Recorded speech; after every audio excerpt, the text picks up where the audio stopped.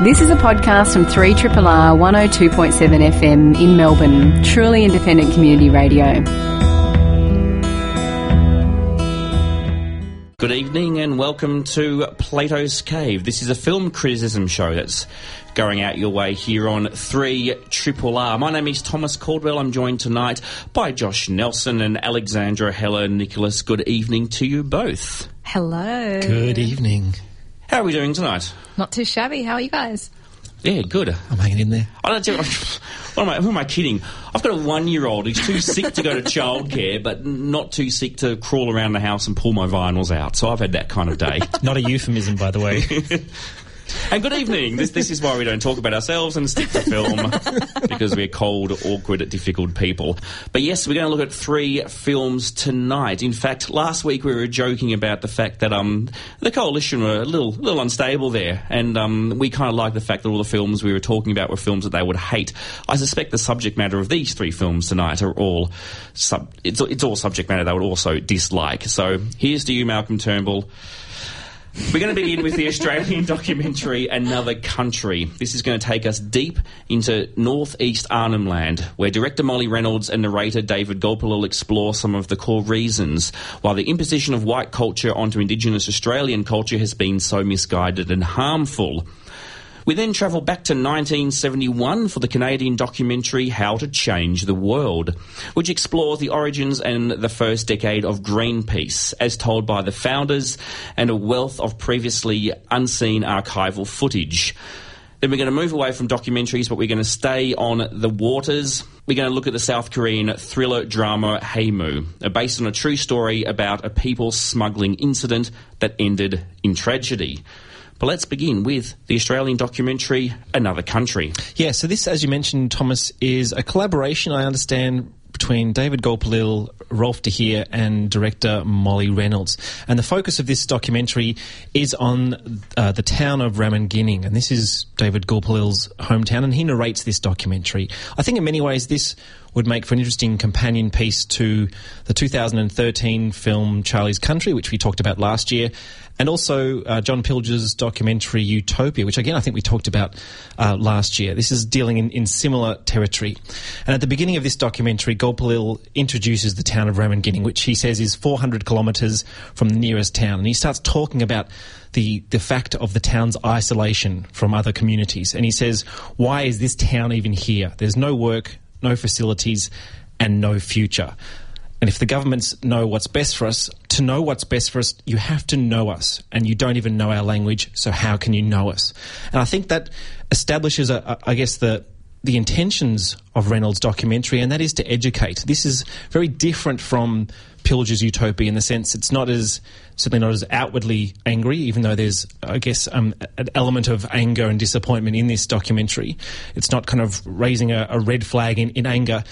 I think this film ultimately wants to express the conditions of life in a remote community and deal with some of the issues that obviously Ramingining is an exemplar of, to look at the broader issues, as you mentioned, Thomas, the intervention of white culture into Indigenous culture and how that there's, I guess, the issues stemming from the irreconcilability of these two cultures and the disappearance of one culture at the expense of the other.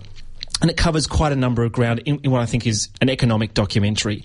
It looks at the issues of language, and particularly the idea that within this one town that there's a multiplicity of Indigenous languages, and he says they're all mixed up and there's no way to go back. He also brings up issues of just rubbish, like actual fundamental rubbish. I thought that was a really fascinating one. And some others that I just want to flag that we can maybe talk in greater depth. Issues of time, issues of money, religion and spirituality, employment, and law and criminality. And these are themes or ideas that we've seen expressed in things like Charlie's Country and Utopia. But I think that the key thing that won me over with this documentary is it's from an Indigenous perspective.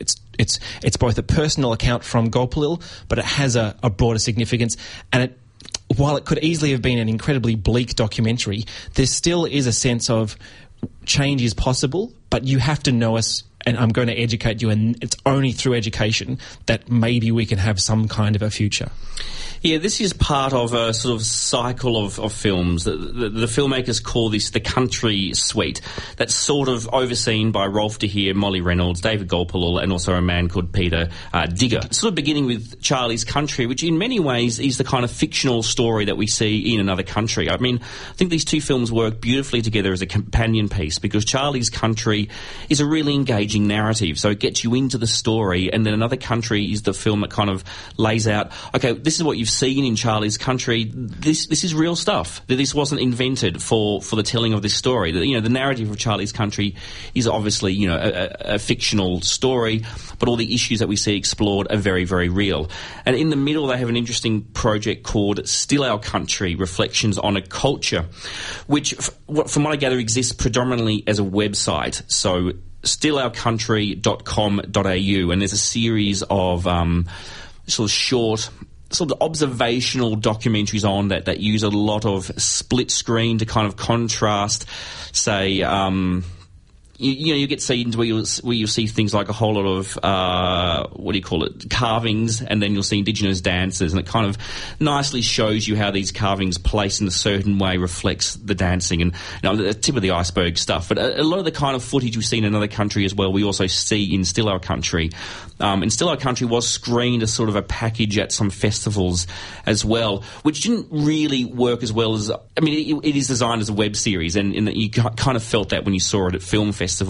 It felt a little bit fragmented, and that's why it's really good to see Another Country. So yeah, you've got these really interesting three companion films, one designed for viewing on the web, one a feature theatrical documentary, and one a feature narrative film, and they all really address this incredible problem of what Rolf de Heer calls the white problem, because that is where the source of all the issues have come from, white culture coming into Australia.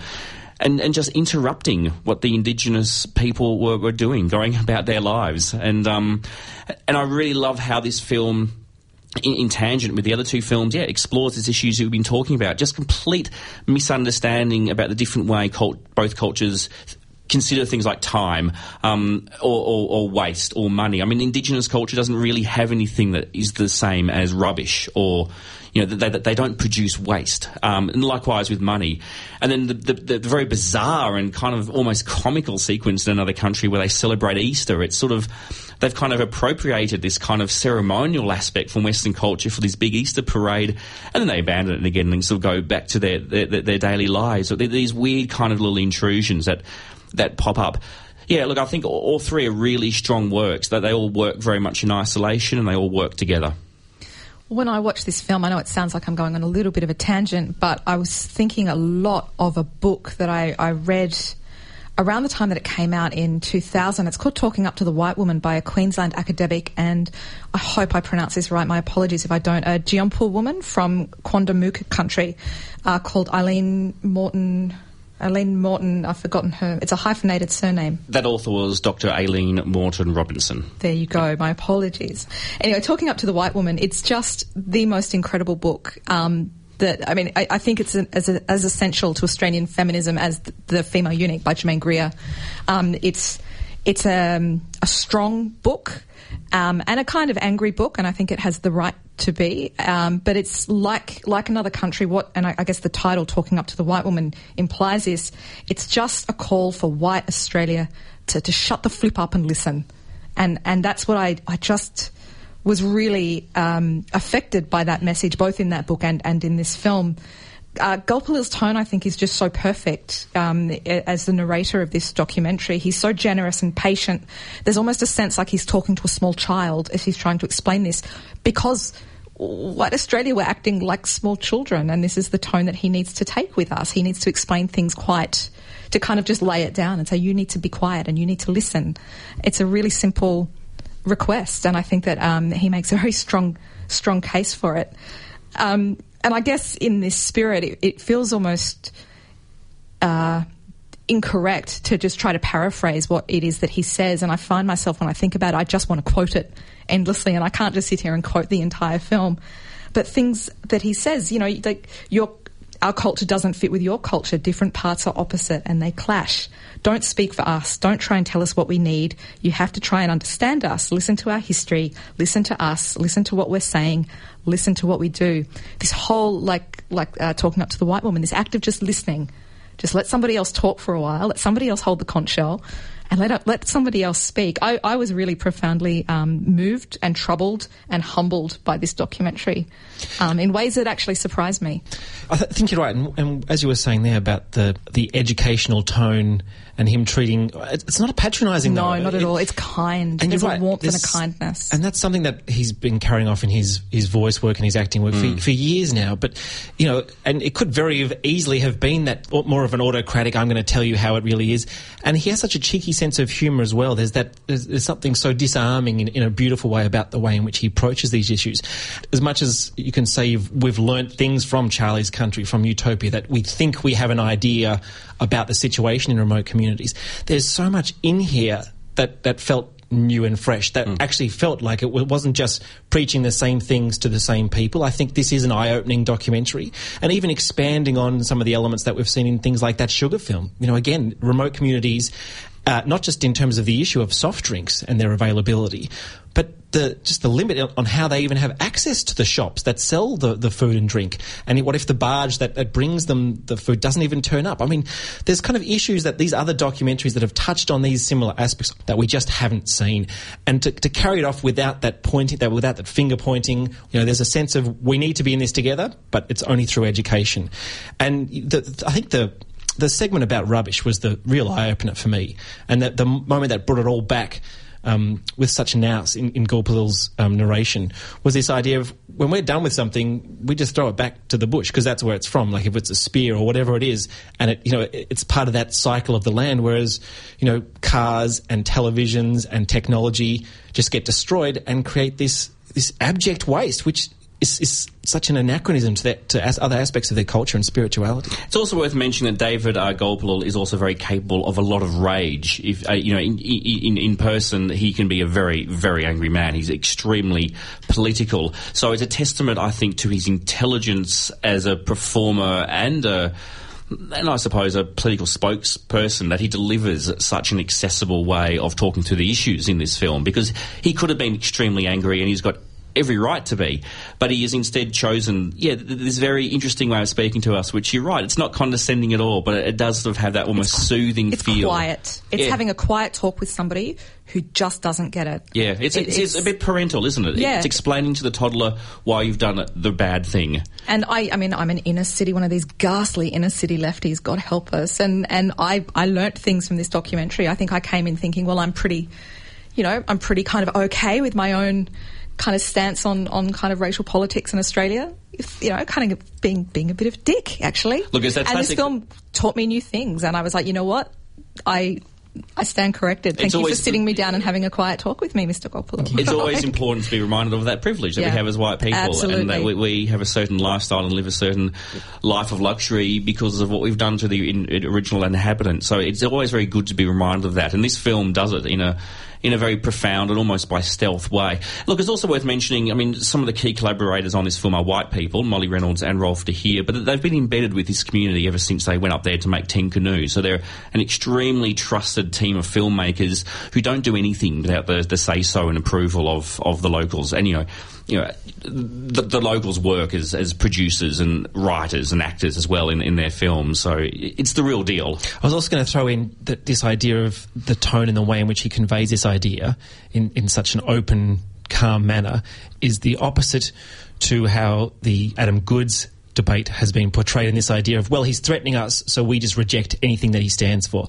And clearly, White Australia has reacted poorly to that. So I watched Another Country on the same day that the recent Adam Goodes stuff all happened, and it was just, if there's ever evidence that we need this movie and that we need it now, and that a lot of people really need to see it, is the kind of general public treatment of Adam Goodes. Yep. Like, everybody should just see this film. Play it on aeroplanes, like, just on a loop. Well said. We've been talking about Another Country. It's screening exclusively at the moment at Cinema Nova. The Breakfasters last week, the terrific interview with director Molly Reynolds, which is worth hunting down. It's on their Best of the Breakfasters podcast, and maybe later tonight we'll try and post a link to it, the on-demand site as well, because she speaks at length about many of these issues too. It's really good listening. But for now, you're with the team on Plato's Cave here on 3RRR. You're listening to a podcast from Community Radio 3RRR in Melbourne, Australia. And you're listening to Plato's Cave. We're going to stick with documentaries for the time being and discuss how to change the world. Well, How to Change the World is a documentary filmed by a guy called Jerry Rothwell, who made a documentary a few years back called Deep Water that got quite a bit of critical praise. It's about an amateur sailor called Donald Crowhurst, who died when attempting a solo around-the-world yacht race in 1969. So keeping his eye on the ocean, Rothwell here moves his attention to Vancouver in the early 1970s to unravel the story about the birth and development of Greenpeace, which is, of course, probably the most famous international environmental organisation. Rothwell has some access to some pretty remarkable archive material and interview subjects in this film, which he basically cobbles together to tell the story of the group. It includes some names, I guess, that we're all pretty familiar with that are still very much in the news. Most obviously, I guess, is Paul Watson, who founded Sea Shepherd after controversially leaving Greenpeace in 1977 over debates about how aggressive activism should or shouldn't be. How to Change the World is effectively a love letter to a guy called Robert Hunter, who was one of the founding members and the first Greenpeace president. Now, the archive footage of Hunter in particular is really quite astonishing. It's something quite remarkable. And while there's debate about the actual origins of Greenpeace, about who specifically was involved, and I guess more controversially who wasn't involved, there's no doubt at all that Hunter is a really key figure. The archive material of him alone, I think, shows a guy who was really ahead of his time in terms of his media savvy. He was really, really onto it. There's his background was in journalism, and the documentary points out that what he called a mind bomb in the 1970s is actually super close what we understand today as a kind of viral marketing idea. The archival material alone in this is super impressive in the way that it really presents is quite strong narrative. I have some howevers to add, but I don't want to bring the tone down straight away, so I might come back to my howevers. Do you guys want to dive in?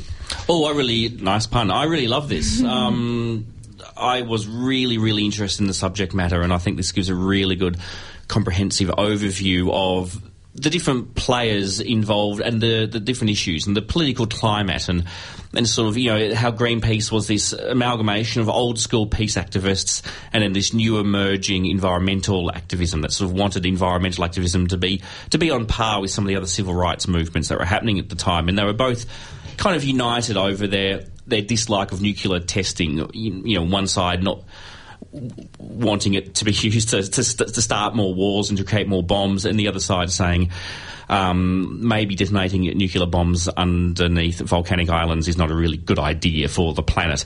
And that's how it all began. And we see in the film they then almost stumbled across by accident what was happening in whaling. And the stuff I found really interesting is when they went on to the baby seal campaign. So they had a campaign to sort of stop the clubbing of baby seals, and this is the incident that raised a lot of the very difficult questions that divided the group the most, because they were essentially, before they were going after the US government, the Russian whalers, now they were going after essentially their own people, if you like, sort of working class Canadian people who really relied on this for their income. The baby seal hunt was a big part of their income for that year.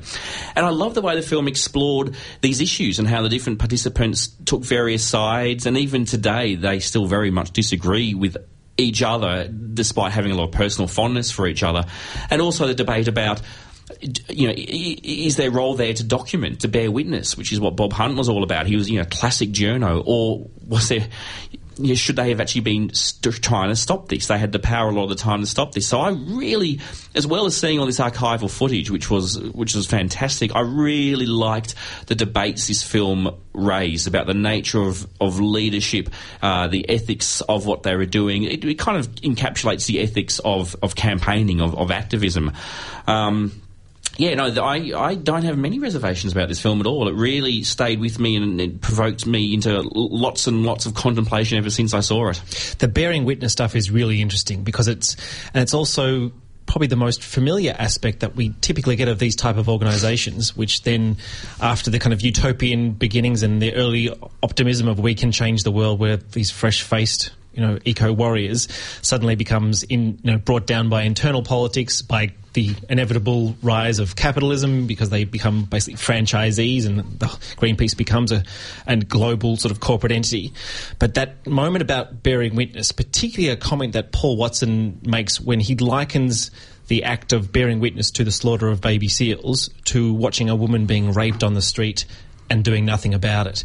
And that inevitably, shortly after leads to his sort of being exiled from the Greenpeace movement and presumably that was what led to the initiating the Sea Shepherd movement. So I thought that was interesting. It doesn't really go into that so much. For me, the focus is not necessarily about animal rights. We get murdering whales is bad. We get bludgeoning baby seals is bad. For me, this is more a look or a snapshot at an organisation and how, in spite of everything, it can be sort of brought undone. It doesn't really interrogate a lot of the individual sort of questions or moral, ethical questions it raises, but what you said, Alex, the archival footage, the wealth of archival footage. It's really enough to make this worthwhile in its own right. Yeah, it's extraordinary. And I actually felt sorry for the editors because most of the time I was looking at the film going, wow, you have to do a lot of research to put this bad boy together. This is an immense amount of work has gone into this film. And the luck of having this much footage. And the other thing I liked was the fact that we see footage becoming increasingly important in terms of swaying public opinion. And that was, I think, a key turning point which this film deals with is, unless we got footage of them harpooning the whale, this is going to be a non-story. Because the story is not whether harpooning whales is bad, it's about people putting their lives on the line in order to get between the harpoon and the whale. And I thought that was fascinating, particularly in light of the whaling section where it deals with, it's a Russian ship. And the question that it inevitably raises, if America hadn't been in the grips of Cold War paranoia and anti-Russian sentiment and the Russian whalers hadn't been such a convenient bad guy in terms of the media, would Greenpeace have ever moved beyond that initial opening? And I think that's a really fascinating question that's worth asking. Just quickly, apparently 1,500 silver cans of 16mm film is what they found in the archives in Amsterdam. Yeah, the majority of which had been unopened. Wow. That's a lot of film to trawl through. There's another bad pun. We can keep going. Dear. I feel like I'm going to bring the tone down, but, I'm the token girl. I'll do that. Why not? I have to say, the elephant in the room for me was such a boys' own adventure. Like, all the guys. And I thought, maybe Greenpeace was just all about dudes. And I looked at the Wikipedia page and there seemed to be a fair few women on that page. But in the documentary, I think there's 2-3 women interviewed. But even one of those women sort of says, they're talking about Brigitte Bardot when she came to Canada and was involved in the baby seal hunt. One of the very few women that are interviewed in this film sort of laughingly kind of rolled her eyes and she said, when Bardot got here, it kind of revealed what a kind of lads club this was. And I thought, great, now we're going to get into it, and it didn't. It just kind of left it there, and that was sort of the elephant in the room to me a bit. And I was just really conscious of this kind of forced poetics of a kind of piss-weak lefty Hemingway, like this sort of voiceovers, this kind of wafty, this sort of boys' own adventure kind of tale. And Robert Hunter's a remarkable man, and it certainly didn't distract from the story. And I think the film is very, very much, very explicitly aimed at kind of really marking his point in the history of Greenpeace. But this kind of, it just got a little bit kind of macho for me in places. I found it a little, and like I said, I don't know what the relationship between the documentary and, Wikipedia, of course, you have to take with a pinch of salt. I don't know what women were really involved in this outside of Bobby Hunter, who was Robert Hunter's wife, and his daughter and one of the other women who was interviewed. It just felt very ladsy to me. But is that a fault of the film or the movement? Well, I don't know. Like I said, there's nothing on the Wikipedia page that indicated that same sense that this was a boys' club. There were certainly names in the history. It's strange that they did acknowledge it. Yeah. I had the same sort of it just felt raised like eyebrow. Kind of why raise it and not go with it? I don't know. Because if they didn't raise it, we'll be accusing them of not raising it. But they raised it and then kind of laughed it off. I don't know. But this is not a dig of Greenpeace. Yeah. This is a dig at, like, this was just a kind of it. I feel like the second or third or fourth Greenpeace film maybe should address that, where I think the first film about the origins of Greenpeace and their successful environmental campaigning over the first 10 years... I don't know if it needed to segue that much down that direction. It didn't need to be a film on gender politics, but I just feel that they kind of made that point and then kind of didn't really go any... Like, why... Like you said, I mean, maybe it's that tension, but, I mean, it just the kind of tone of it, it just felt very Boys on Adventure to me. Like, lads will be lads and... Well, we could also accuse it for being too white or for being too straight because it wasn't delving down these... I mean, it didn't raise those points, is my point. Like, the whole Bardot thing. And I think that there's a lot of different ways that it could have tackled the Bardot issue. I mean, not that Bardot's an issue, but it was an interesting point in the development of the group. Yeah, I think it's to its credit. It acknowledged that it was very Boise, even though they were all idealistic hippies. I think just the tone of it is more what I'm getting at, was just the tone of it just felt really...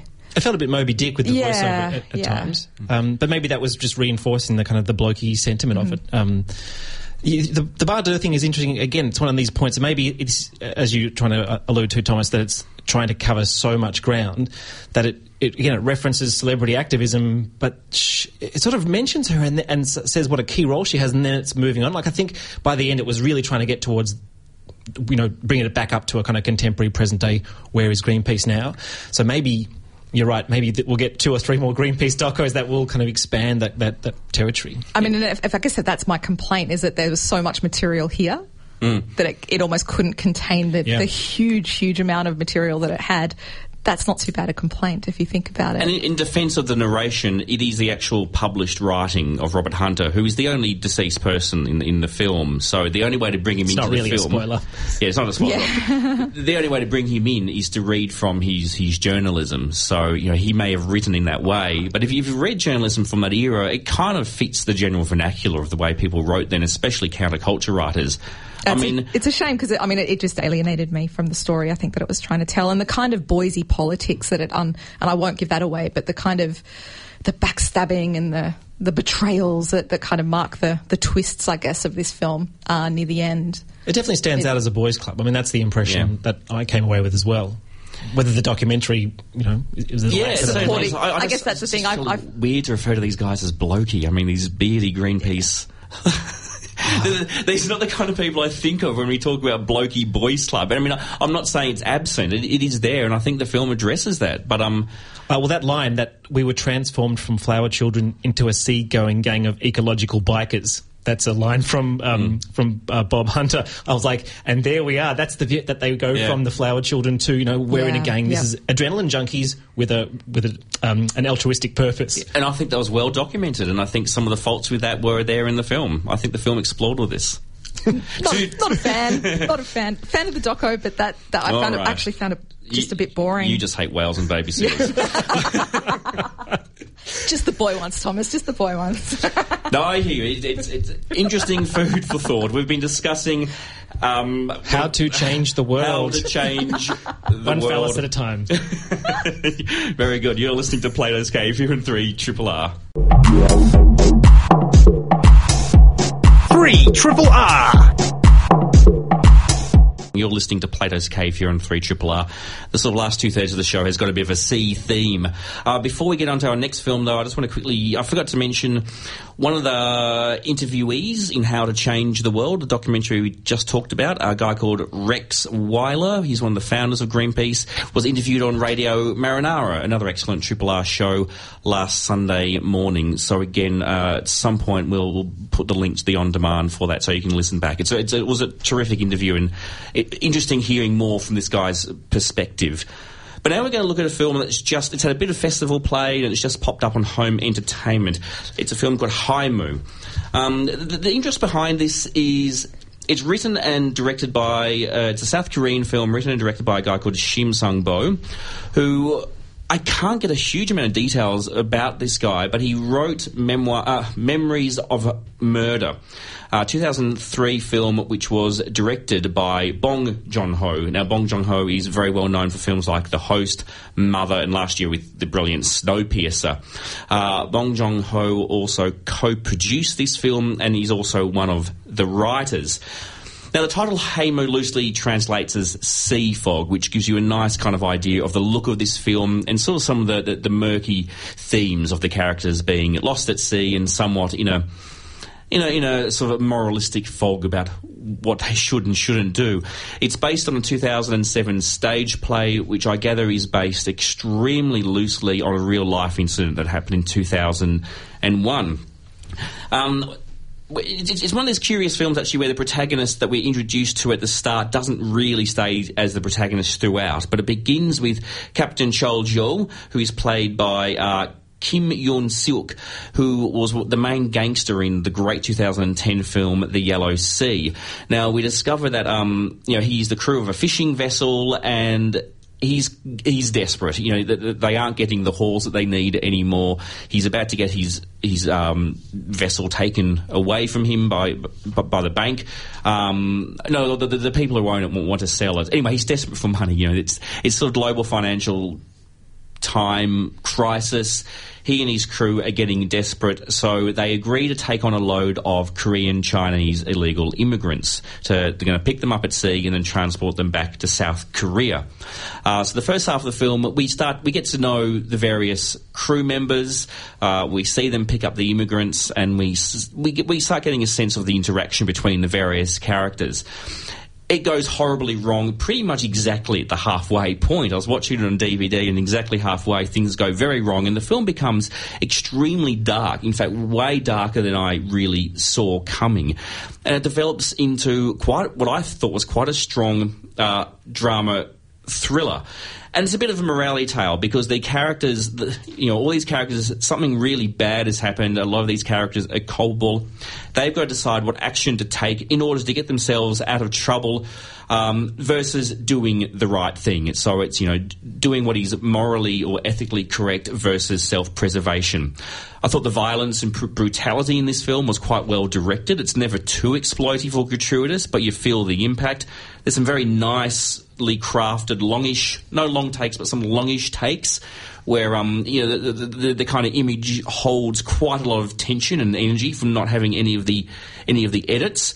I think my only gripe is the increased focus on one of the other characters throughout the film. What happens to the captain is really fascinating. He becomes a bit like one of Fritz Lang's protagonists, actually, where the character we're initially sympathetic with becomes very much the antagonist.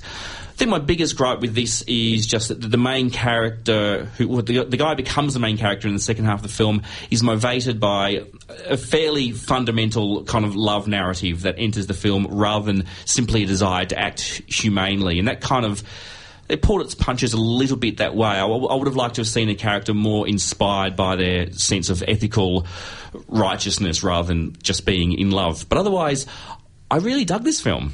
That character is a really, really important one to bring up. I'll talk about him. I think he's actually he's played by a guy called Park Yoo-chun, who I'll talk about a little bit. But I want to flag two names. First of all, you already mentioned Kim Yeon-seok, who was the captain. He is remarkable. He might be one of my favourite Korean actors at the moment. He's also in an incredible Korean serial killer film from 2008 called The Chaser. If you like serial killer films, The Chaser's I know of it. I've never seen it. Just so good. And he's just, Okay. I love his face. I mean, he plays a pretty uncomplicated villain in this film. There's, he's not... He's a sea dog, though. He's a salty sea dog exactly. at that. But he does start off very sympathetic, doesn't he? I think he's just a remarkable actor. There's so much weight and heaviness and just in his body, like the way that he carries his body. I could just watch that guy on film forever. I think he's amazing. It's also the same cinematographer as Snowpiercer and Sion Sono's Love Exposure. I think it's worth flagging how beautiful this film is. It's a pretty dark kind of story, but the colour in it, it's just a remarkable film to watch. But I want to talk a little bit about Yoo-chun. Or Park Yoo-chun. He's known as Yoo-chun in the way that Prince and Madonna... What's the name for that when people are known by one name? Anyway... fascinating young man, and knowing a bit about him brings is a kind of eye-opening. It's kind of what you need to know. You need to know a little bit about him to be able to kind of get into this film, I think. He, if you know anything about the industrial politics of K-pop, he was involved in a pretty famous lawsuit in Korea when he and a few other bandmates from the idol group TVXQ tried to leave their contract with management company SM Entertainment, who are massive in Korea. Yoo-chun went on later to become a member of the K-pop supergroup JYJ. He's a massive idol star. He's just a huge pop star. On the back of that, the K-pop idol status, he's become quite a popular actor as well. He's been in TV series like Rooftop Prince, which my sister assures me is fantastic, although I do doubt her word.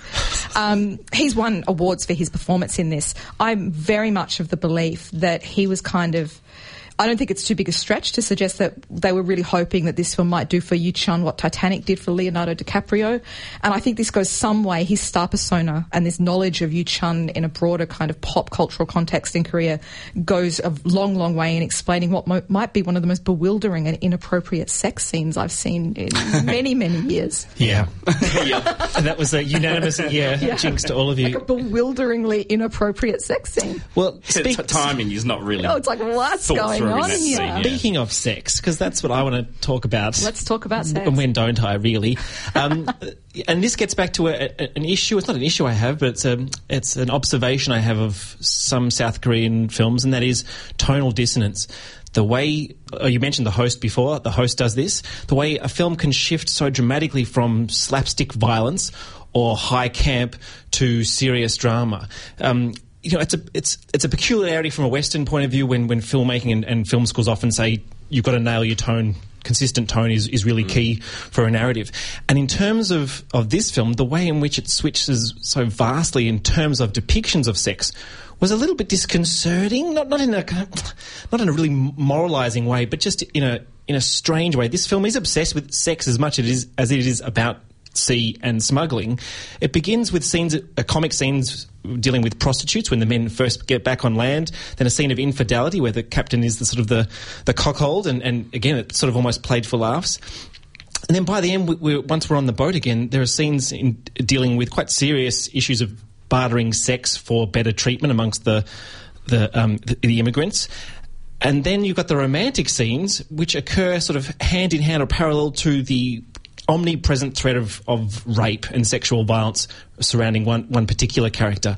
And even though the trajectory of those scenes seemed to get more and more serious, I just found there was a strange way in which this film was dealing with sex and the way which kept coming back to it, and I guess the way it focused that attention on one particular character at the expense of others. It was a curiosity in terms of the tonal presentation of this film. And even though I really got back on board with this film at the halfway point when it suddenly got serious, I struggle with just that shift between them. I didn't have as much problem with the tone of this film like I do with some other films that I know we've talked about in the past with weird tonal shifts. I found the more light-hearted sex stuff at the start actually quite foreboding. Like, I really got a sense of they're really setting up a couple of characters here to be a little bit sexually obsessed and horribly objectifying. Like, they don't care about these women. These are guys who just want to have sex, and that's going to come back in a way that's going to be disturbing. And it was... And I was actually quite relieved at how palpable some of it was. Often when you watch these films where there's a threat of sexual violence, there's just this really gross, disgusting feel that something horrible is going to happen, and it's going to be degrading to the characters, and we're going to feel disgusting having to watch it. And it's almost a really cheap shorthand that filmmakers use to move the narrative. I actually quite like the way this film put it in there as a thing, but didn't lean too heavily on it, didn't give it too much power.